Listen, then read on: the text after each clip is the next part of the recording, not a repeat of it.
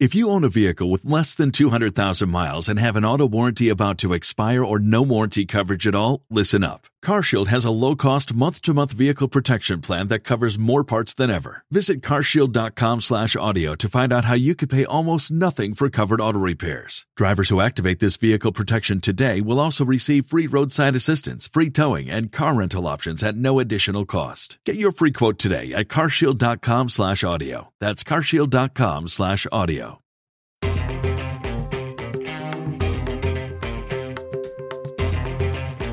You're listening to the Armchair Cricket Podcast.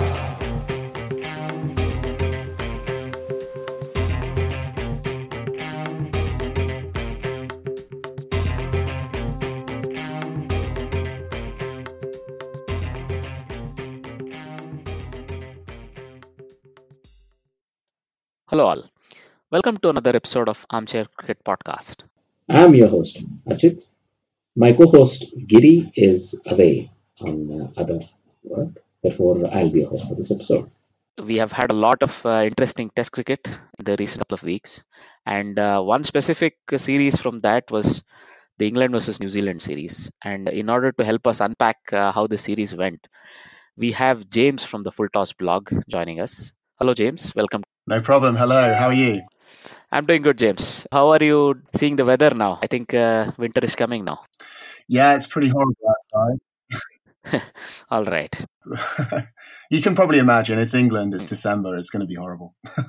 Well, all the leaves are gone, and we've not yet seen some snow here. I don't know if you already saw some. Not yet. Not too much. I saw on the news it's been snowing in the mountains in Australia, which seems a bit bizarre because I always associate Australia with being really, really warm. But yeah, no, it's just frost at the moment. Scraping off the car in the morning before the school run is a great pleasure. Now I can imagine. It's also the first day of negative temperature in the year today here, and yeah, public transport come to a little bit of a halt and so on and so on. So we are pushing on, I guess. It's more or less the same weather, but yeah, we have some test cricket to keep us warm, I'm sure. So yeah, before we get into the some of the good talking points, maybe let's take a quick look at the result. Of course, New Zealand took the series 1-0. This is because they won the first test that happened at Mount Maunganui. So it was a very instructive test because it was very old school. It was not one of these 3-day, 4-day affairs that we see a lot of. It properly went into the last day, and more than half a day of the last day was also used. Yeah. So it's more like, Stokes who made 91, Denley who made 74, a bunch of other good contributions, Rory Burns 52 and so on.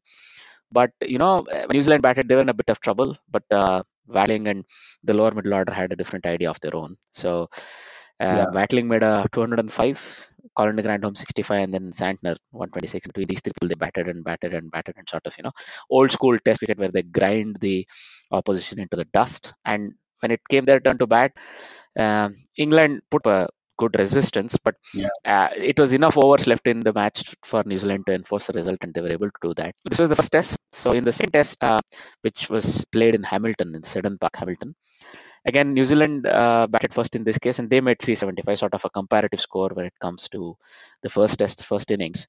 And England also made a very solid reply. They came up with 476. In this case, Rory Burns made a maiden hunt, and of course Joe 226, at least temporarily silencing so many of those critics of his. Ollie Pope made some supporting them, and 476 and 100-run lead was very good, I think. But in return, New Zealand batted very sensibly with, even though they lost their openers sort of cheaply, Ken Williamson made 100 and so did Ross Taylor, and they sort of shut the door firmly on England. It was almost a formality after, about midday on the last day, and they made sure they took up all the time before rains arrived, and that was that. Right, so New Zealand won the series as deservedly, we can say, maybe. And so these were, let's say, the results in a nutshell. But we go over some of the talking points. I think one of your latest blog articles does a very nice job, shining the light on some nice topics. Would you like to go into them for us? Yeah, I mean, it's interesting because this 2-test series isn't included in the World Test Championship. And although I'm sure that England really, really wanted to win the series because they have a new coach in Chris Silverwood, there was a bit of a kind of a developmental feel to the tour in that England wanted to see how some new players would go. And we were hoping to learn quite a lot. And that although New Zealand were favourites, I don't think a lot of England fans particularly expected us to win. So losing wasn't a huge disappointment, but the disappointing thing for me is that we didn't really learn that much. It was kind of same old for England away. England are a very good test team in home conditions when they have the Duke ball and it swings around corners. But when we go overseas, we do struggle to take wickets. And our batsmen, fantastic in one-day cricket, but they don't necessarily have the aptitude for bat for long periods of time in Test cricket. And I think really that's my overriding feeling about this tour is that almost it was an opportunity missed, I think, for England to find out more about some of these younger players. And it was pretty much standard fare. Indeed. Well, when we talk about younger players, they did bring in a few. Yep. So Dom Sibley debuted. Mhm. Ollie Pope got another go, right? Jofra Archer is still a bit green behind his ears. So, and Joe Denley has experienced, a first-class cricketer he is. He's sort of still new in the setup, right? So you had all of these. Do we do just the England team as one in transition, maybe? Yeah, it's difficult though because the England Test team has been in transition for several years now, and that's the thing. The results are quite erratic. They've said that after the World Cup, because the thing with English cricket is that they really wanted to win the World Cup at home, and England have always underperformed in World Cups. Well, they have done for a long time, and they desperately wanted to win that World Cup, and because of that first-class cricket, and the Test team almost took a bit of a back seat. So now they're saying that Test cricket is going to be prioritised again and that they're going to aim to put out a very competitive side in the Ashes down under in a couple of years' time.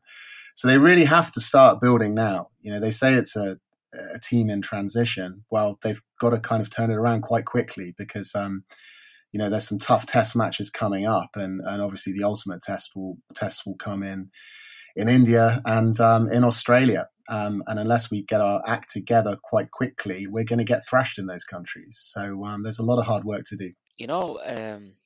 They went into the tour with a couple of conundrums that they would have liked to have solved. So if we were to begin from the bowling end of it, is there life after Anderson and Broad would be one of the questions, I guess, right? Anderson is very near the end of his career, if not his career has already ended. We don't know yet. And the exciting Jofra Archer. Do you see this England attack really being successful both at home and away? I think they'll always be successful at home because English cricket is stocked with medium-fast seamers who are accurate and swing the ball. And not a lot of visiting sides play the swinging ball particularly well. So England will always be competitive in home conditions. I think when we go away from home, we need more pace in the attack. Jofra Archer is obviously a step in the right direction, but he can't do it on his own, and he is still learning. He's played relatively little first-class cricket, let alone Test cricket. Right. But that there is hope. We do have some younger bowlers around who have a little bit of pace. There's people like Ollie Stone, and of course there's Mark Wood as well, who performed very well in the World Cup. But the problem is keeping them fit. I think that if England can keep these young fast bowlers fit, then they'll be competitive. But that it's a big if. Indeed.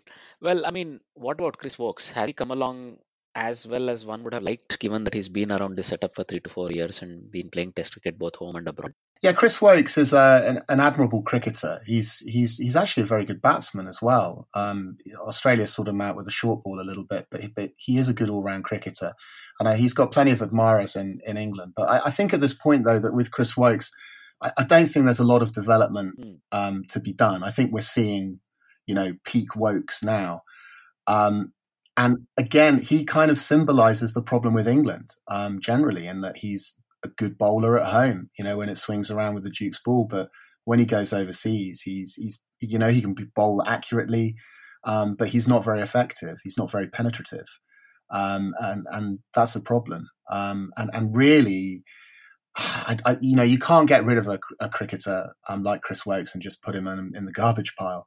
But England do need to start looking beyond orthodox right arm, fast medium seamers if they want to be successful overseas.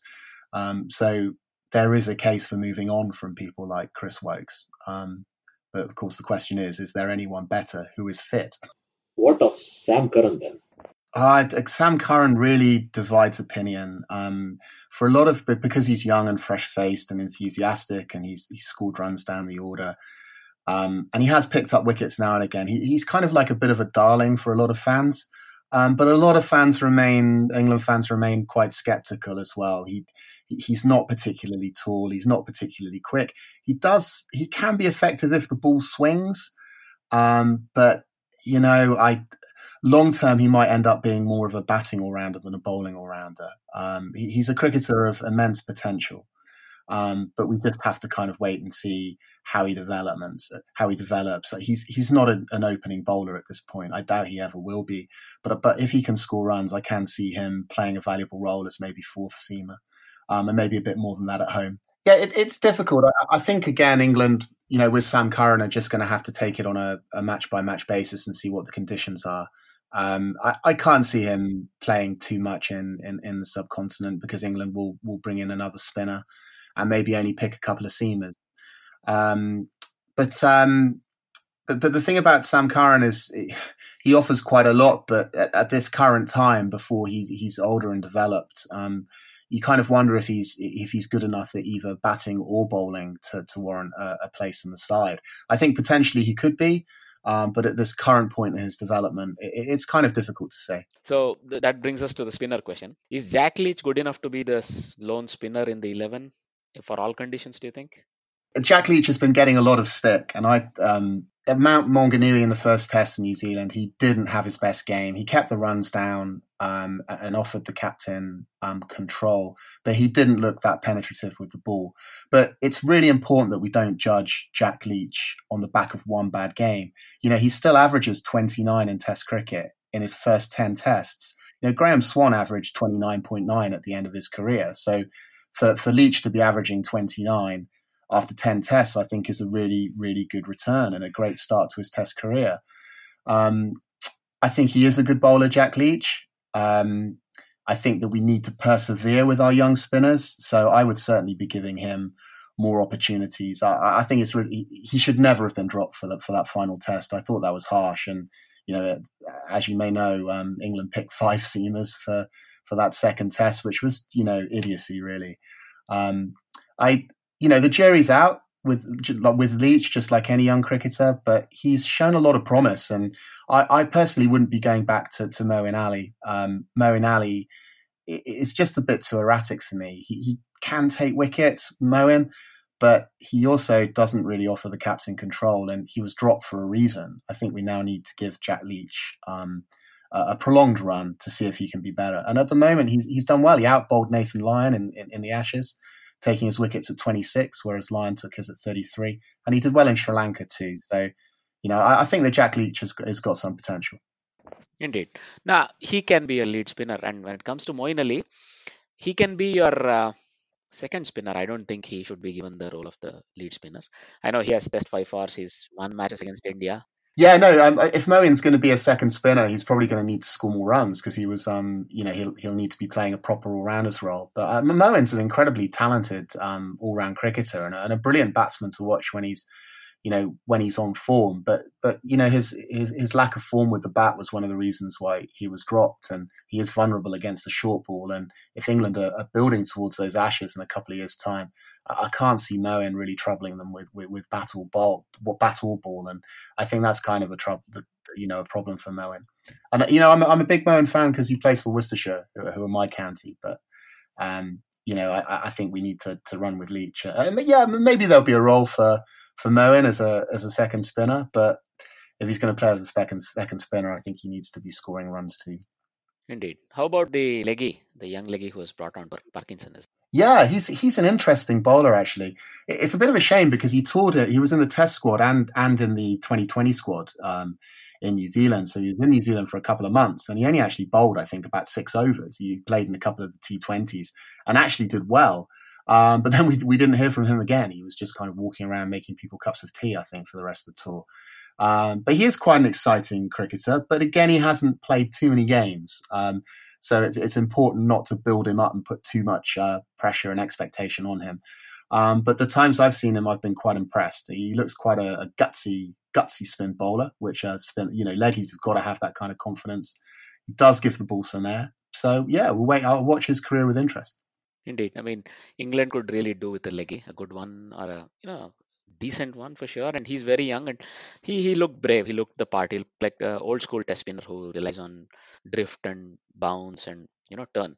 So let's see how that goes. And I'm really hoping he comes through and becomes the second spinner, eventually the first spinner for England. Maybe I think we should now talk about some of the serious points then. So the keeping conundrum. Is Pope, the choice of Pope, was it right? I mean, again, over a full-time keeper, no Ben Fox in the squad, and Johnny Bairstow has been asked to go back and score more runs, sort of get back to form.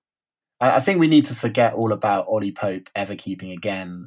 He did a good job. He's not a keeper. He's only kept in about 5 first-class games, and he's actually Surrey's third choice wicketkeeper. He only played because England made the mistake of only picking, one keeper in the squad because they only took 14 men because it was only 2 tests. And then, of course, when Jos Buttler got injured, Pope had to keep wicket. But Ollie Pope really needs to focus on his batting.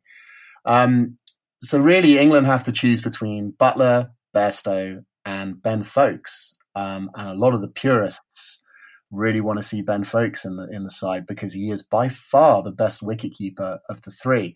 The problem is the management don't seem to think he's as good a batsman as either Bairstow or Buttler.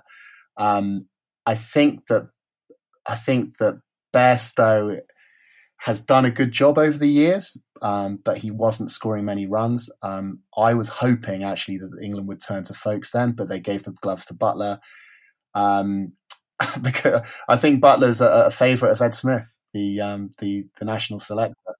But Buttler is a serviceable keeper. He's good enough in one dayers. I don't think he's got the most natural hands that I've seen as a keeper, Buttler. But, he has batted fairly well since his recall into the side. I think any of those 3 could be serviceable and could do a good job. And I think it's just really a judgment call on which one you prefer. Indeed. For me, folks should have played in this tour. At least he should have toured and been on hand if required, right? Yeah. I think he was injured, and that was one of the periods where they chose Buttler when Johnny Bairstow was sort of not doing very well with the bat and sort of lost his mojo. But let's see. I mean, I wouldn't completely count Bairstow out of the reckoning. He can force his way back in as a keeper of the squad. And he has a lot to offer with the bat anyway. He's played 60 plus tests, so there's a lot of experience there. So let's see how the England selectors shape up. But ideally, the best glove man should have the gloves. But I joke about it in the other episodes as well. England sometimes have as many keepers in the 11 as fast bowlers, but it doesn't matter as long as the right keeper has the net. And I don't know if Bairstow can hold his own purely as a batter. Yeah, I think he can. A lot of people think that he might be able to bat as high as 3. I'm not so sure. I think he's more of a kind of a 5 or 6 or possibly 7 if he's got the gloves. But Johnny Bairstow is an interesting one because he's a cricketer that I really, really like. But when he decided to focus on white ball cricket to break into the England World Cup squad, he kind of changed his technique a little bit. He started hitting through the offside a lot more, and he got very good at that. And now he's a fantastic white ball player. But in doing so, he kind of played around with his technique and he lost his defence. I think that if Johnny wants to score runs in Test cricket again, he needs to work on his technique. And in fact, he's out in South Africa now ahead of the tour, working on his technique. And I think he will be back. I think he will. What do you think of Denley, and whether he's done enough to hold the spot down for a couple of seasons, if he may? Yeah, Joe Denley's an interesting cricketer. I loved him when he first came on the scene. He played for the England Lions for the first time about 10 years ago, and he looked like a young batsman of immense promise. I remember seeing him pulling Brett Lee and hooking Brett Lee all over the shop in a game for the Lions against Australia when Brett Lee was bowling quickly. But then he sort of lost his way and kind of got lost a bit on the county circuit. Now he's kind of justifying his place in the order. I think 3 is a good spot for him because he's decent against the new ball. I think he can do a job for a couple of years. And besides, it's kind of academic anyway. He's in the side. He's done well, and therefore we should stick with him until he doesn't. I think he deserves a run, and age doesn't matter if you're scoring the runs. And Denley hasn't scored loads and loads of runs, but he's got a few half centuries, and England have had so many problems with their number 3. I think if they can just find a number 3 who averages in the mid-30s, I think most supporters would take that at the moment. He's putting all that experience he has gained to good use. Maybe you get 2 or 3 good seasons out of him. Who knows, right? So I totally agree there with you. So then comes the opening conundrum. So maybe Rory Burns has sort of nailed his place down. He's done well both away and at home. But Dominic Sibley, do you think he's ready? Yeah, I mean, we can't tell after just the 3 innings. He didn't look brilliant actually, but it's still early days. I mean, Graham Gooch got a pair on his Test debut. Sibley's played 3 innings. It's hard to tell. A lot of people are saying that he's too. He looks to score on the leg side a bit too much, and that he doesn't have an offside game. But I find that incredibly difficult to believe that someone can score as many runs as Sibley has in first-class cricket without being able to play through the offside at all. I think that once if he can actually get in and build an innings, then we'll see that he can play all around the wicket. But time will tell with Sibley. He's young enough. He's scored enough runs, and if somebody scores the weight of runs that Sibley has done in county cricket, they deserve an opportunity to prove themselves. England can't just keep swapping every game. They need to give him a good run. I think so. Look, when it comes to left-hander openers going too far back, there were 2 very successful ones, right? Certain Sir Alistair Cook wasn't too bad. I seem to remember him. Yeah, I'm more looking at temperament and technique, and this guy Dom Sibley shows that at least he has a bit of fight in him, and definitely give him more tests, not 2 innings or 3 innings, and maybe a couple of tours. Unfortunately, he's starting off with a tour, not at home, but that's fine too, right? I mean, I parked the last question, or the most, let's say, tough question for the end. It was Joe Root. So do you think, first of all, Joe Root at 4, and the other one, should Joe Root be the captain? Yeah, that's the big question in English cricket. First of all, I'm definitely in the Root at 4 camp. Statistically, he averages a lot more at number 4 than he does at number 3, or indeed as he did as an opener. I think that Joe Root is an ideal number 4 in the side, and that's where he should stay. We can argue whether there's something technical that means that he scores more runs at 4 than 3 or opening. I think potentially there he does defend a lot of balls sort of towards gully and point. But I think it's probably more of a mental thing with Root. He just feels comfortable at 4, and therefore that's where he should bat. Whether he should be captain, if he was appointed England captain, like most England captains these days, he didn't have a lot of experience of captaining sides in county cricket. So he's kind of learning on the job. And thus far, he hasn't showed any particular aptitude. He hasn't shown that he can be a great captain. He makes some curious decisions with who he opens the bowling with at the beginning of sessions. But the problem is, who else is there? Root is the senior player, and there are very few alternatives. So I think that to take the captaincy off Joe Root would be a brave move, because we're not quite sure who else could do it. So I think we're probably going to stick with Root. And there we go.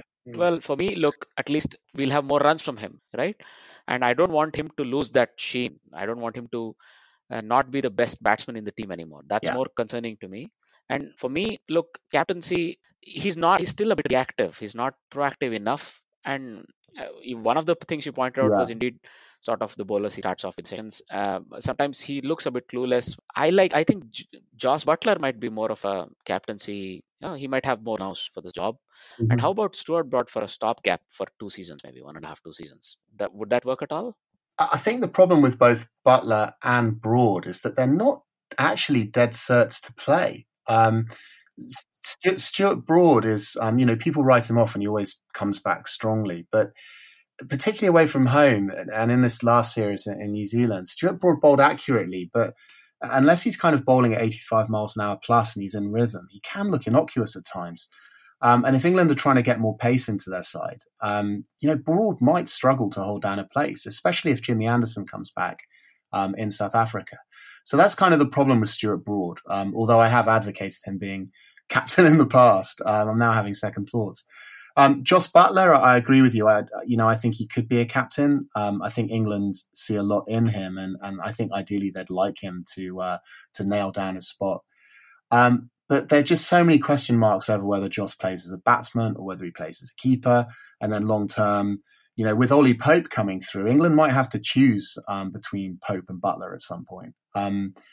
If Butler's, is it ideal to make Butler a captain? The captain's got to play, and then that might hold back a young Ollie Pope. So it's very difficult. There are alternatives to Root as captain, but they're just not great ones, at least not at this present time. The way I see it, it's Root's captaincy for the foreseeable future, at least a couple more tours, let's say. If you were to look ahead, what do you think of England's tour to South Africa? Yeah, South Africa are in a bit of turmoil at the moment, aren't they? I think that England have got a really good chance, although England don't travel particularly well. I just think that South Africa aren't as strong as they used to be, and therefore it could be one of these topsy-turvy series between two sides that aren't particularly good at the moment. I think both sides are capable of winning that. If England play well and get runs on the board, I guess they could win, but they will need to play well. I somehow back England to take the series in South Africa. But when it comes to South Africa, I don't see enough good options with bowling or batting. That's a problem. If one of them is weak, maybe the other one will show you up, you can say. In a test match on a 5-day long stretch, you will be found out. Even if one of them is not good, you'll be found out, let alone if both of them are not good. That's the only problem I see with South Africa. There's nobody really carrying the batting. The bowling, of course, Stein is gone, and they're definitely in transition there. They have lost a couple of really good bowlers to Kolpak, Teals and other things. But, it's up to them. There's always Rabada. Yeah, I and agree. Philander is on and off, hot and cold, depends. At home, he's always very good. So you never know if it's Philander's series. Who knows? He can still turn it on for South Africa.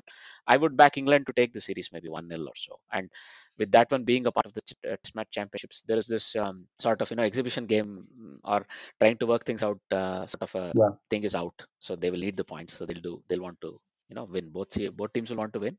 So that'll make more compelling viewing for me. So, do you have anything to add, James? No, I think we've pretty much covered it. The one thing I'd like to underline is that please, England, never pick 5 seamers in a Test match again. It doesn't work. It doesn't work. Don't do it. 5 will never do it. 4 can't. But anyway, there we go. I mean, it would have been harsh. I would have said play Leach ahead of Sam Curran because you need somebody to toss the ball up. Root doesn't do it. Billy didn't, and whenever he did, he got hit. So yeah, that was unfortunate. So anyway, let's see. But all in all, as an England fan, are you looking forward to the next 6 to 8 months on how the Test match team and even the limited overs teams will do? Yeah, I mean, it could be. In England, go to Sri Lanka as well. So it's going to be interesting times. And we've heard in the media that England might be bringing in Keaton Jennings, of all people, as a specialist opening batsman who plays spin well for that tour, which is kind of interesting. So we live in curious times, and following England is certainly never dull. Well, swap one ugly left-handed opener for another. I'm hoping Nom Sibley does his bit right there, right? We'll see how things shape up come the Sri Lanka tour. So, I would like to say thanks for your participation and, your very valuable insights. Thank you. No, it's a pleasure. It's great to be joining you for the first time. And, I might be back one day, hopefully. I don't know. No, indeed. So we would very much want to have your inputs again. And maybe we would do other sections of podcast as well. We'll see how things go. But do you have anything to plug, James? Yeah, just to say, if you want to read about English cricket, come to The Full Toss, www.thefulltoss.com, and you can follow us on Twitter as well, which is @TheFullToss, and you'll find us on Facebook as well. So that'd be great. Great. Thanks a lot. And yeah, let's hope we can again do one more review of an England series or another series shortly in the future. Thanks a lot, James. Thank you. Bye-bye. If you were to take a quick look at some of the other Test match cricket that's been going on, so we can have a quick look at the Afghanistan versus West Indies Test, which the West Indian team won quite comfortably. So this was a bit of a one-sided affair. It was held in Lucknow's Atal Bihari Vajpayee Ghana Cricket Stadium. In this case, Afghanistan batted first, made just 187, thanks to 39 by Javed Ahmadi, and then a bit of a lower order resistance with the keeper Afzal Zazai making 32 and Amir Hamza, the spinner, making 34 to lift them to 187. Rakim Cornwall, the off spinner, took 7 for 75 in the first innings. In response, West Indies made 277. So this was a bit of a fight in the innings with Shamar Brooks making 100, John Campbell making 55, and then Shane Dowrich making 42. This meant, West Indies were comfortably ahead with about 90 runs. So this was always going to be tough for Afghanistan. Amir Hamza also started with the ball for them, taking a 5 for in his debut test. Rashid Khan picked up 3 and Zahir Khan had picked up 2 wickets. In response, Afghanistan could not really put up much of a total in the second innings. Javed Ahmadi held the innings together at the top with 62, but apart from the other opener, Ibrahim Zadran, there was really nobody to support him. And in the second innings, the West Indian spinners, Rahim Cornwall and Roston Chase, took 3 for each, and Jason Holder took the other 3 wickets. In this case, this meant Rahim Cornwall had taken a 10 for, right? So this is a very good analysis for Cornwall, and a very good talent has come up for West Indian cricket that could serve West Indian cricket for a long time, especially Test matches. West Indies chased down the 30 runs very easily without too much of ado there, and that meant West Indies won this one-off test. As far in few tests that Afghanistan get, I think this is a very important step in their learning curve as well. And this was acknowledged by Rashid Khan in the post-match interview. He said, the more tests they get to play, the better they learn and faster they learn. So there is a case for Ireland, Afghanistan, and to an extent even Zimbabwe probably to get together and play as many tests as possible. Even though they're outside the, let's say, the ICC Test Championship, there is a good chance for them to play and improve the standard of their cricket and learn about Test match cricket and learn how to pace an innings and those sort of things. This was not seen in this Test match for Afghanistan, and that's something they'll have to work on in the long term. Taking a quick look at the other Test match, this was the Australia versus Pakistan second Test that happened in Adelaide Oval. This was a day-night Test. So this was characterized by a very, very special innings of 335 not out by David Warner. Marnus Labuschagne scored 162. So in this case, Australia made a mammoth 589 for 3 declared in very quick time, and that meant Pakistan were under the pressure immediately after the first innings.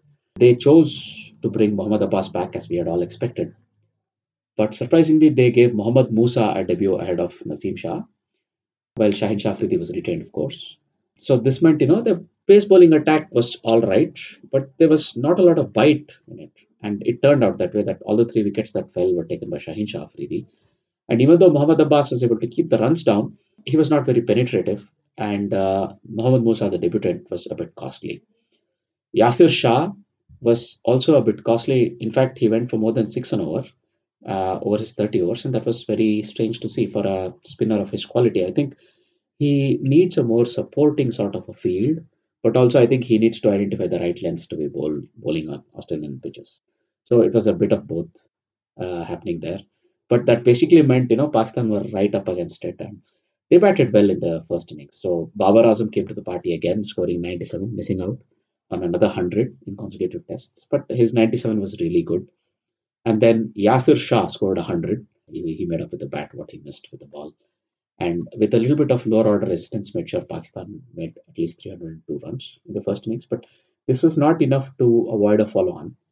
In the Australian bowling analysis, so Mitchell Starc took 6 for 66, and then Pat Cummins took 3 for 83. This meant, Pakistan was following on, and Shan Masood showed a bit of fight in the second innings. He made 68, and then Asad Shafiq made a 57 as well.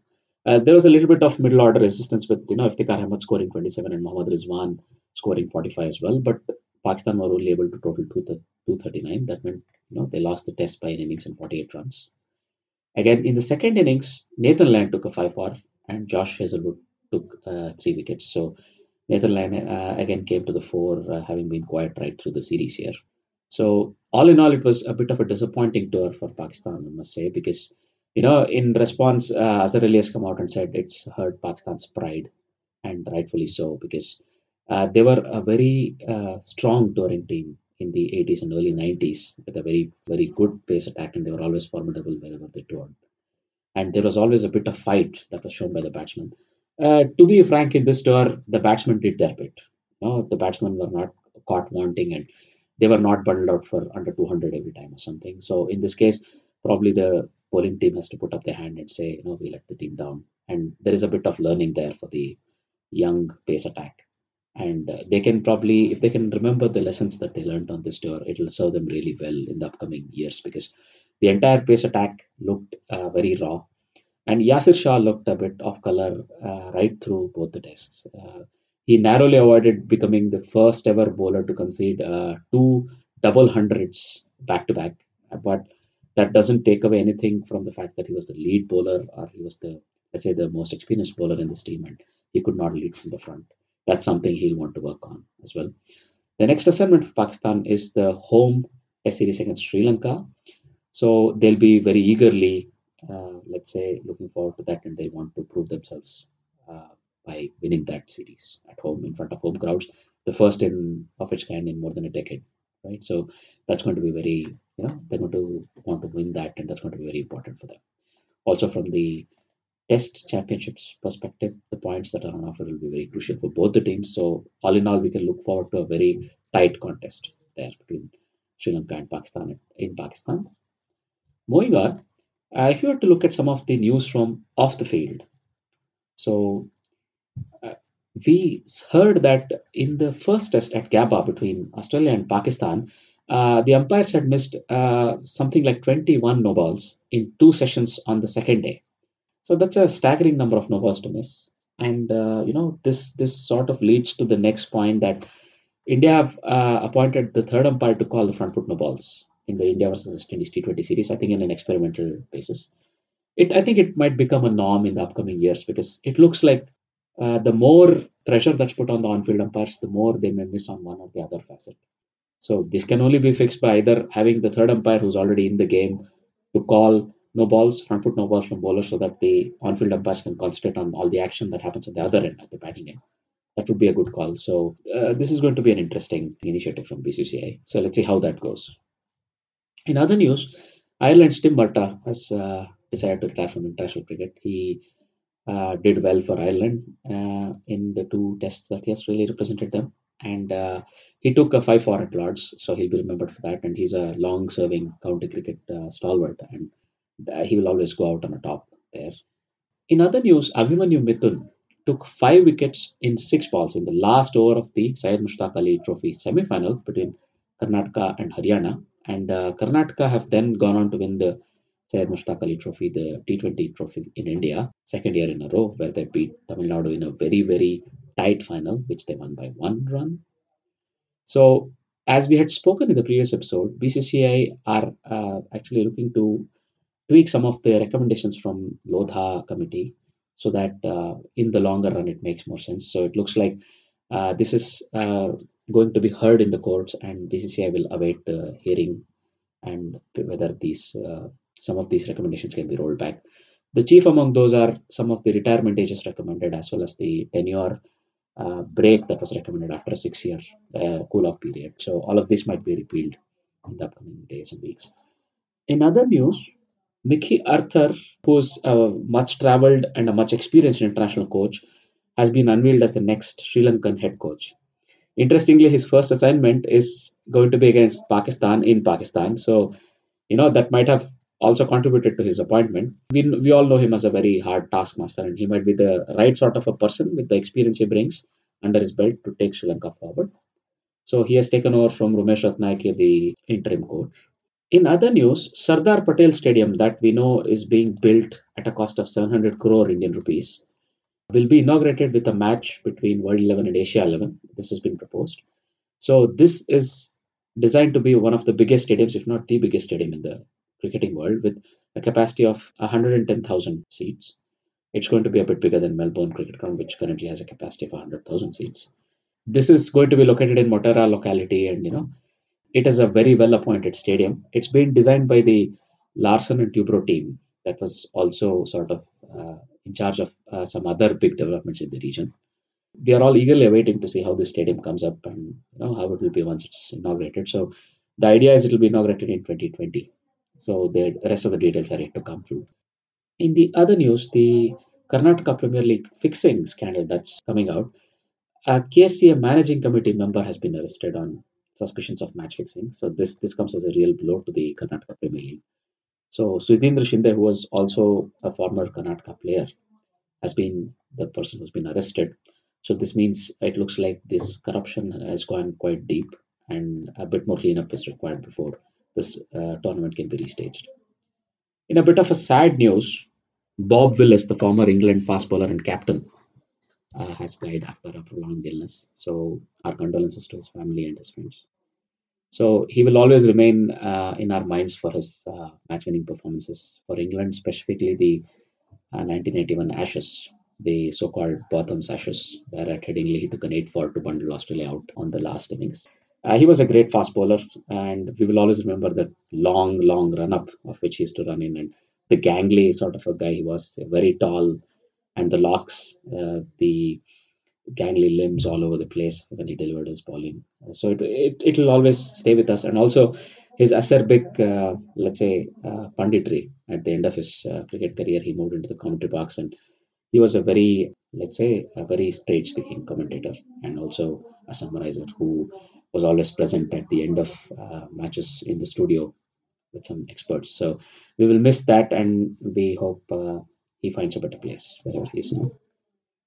Moving on, if we were to take a quick look at the trivia section, so the question from the previous episode was which captain holds the record for most innings victories and how many? So the answer to this question is Graeme Smith, who as a captain has presided over 22 innings victories. So that's the highest. Kohli has 10. So this was the background for this question. That's a fantastic number of innings victories. That also shows how dominant the South African team were under Graeme Smith. The trivia question for this episode is who was the man of the match in the last test match Pakistan won on Australian soil? So when was this match and who was the man of the match? Do write in with your answers to the question or your thoughts. You could always get in touch with us, for example, on social media, via Twitter at Armchair Pod, or using our Facebook page, or you could leave your answer as a comment to the episode on whichever podcasting app you use, Acast, Podbean, Apple Podcasts, any of these, right? And we would very much appreciate any feedback that we get about our episodes and how we can make it more appealing to our listeners and our friends out there. So with more cricket coming up, the India versus West Indies T20 series, which will begin in a couple of hours, in fact, and also much more cricket that's supposed to come in the upcoming days. Not least the, let's say, the Pakistan Sri Lanka Test series, also the England South Africa Test series, and the Australia's or rather the New Zealand tour of Australia. So plenty of good cricket coming up. So we do hope you guys stay tuned in, and thanks for joining. It's a goodbye from me and from Giri. Thanks a lot. Bye bye.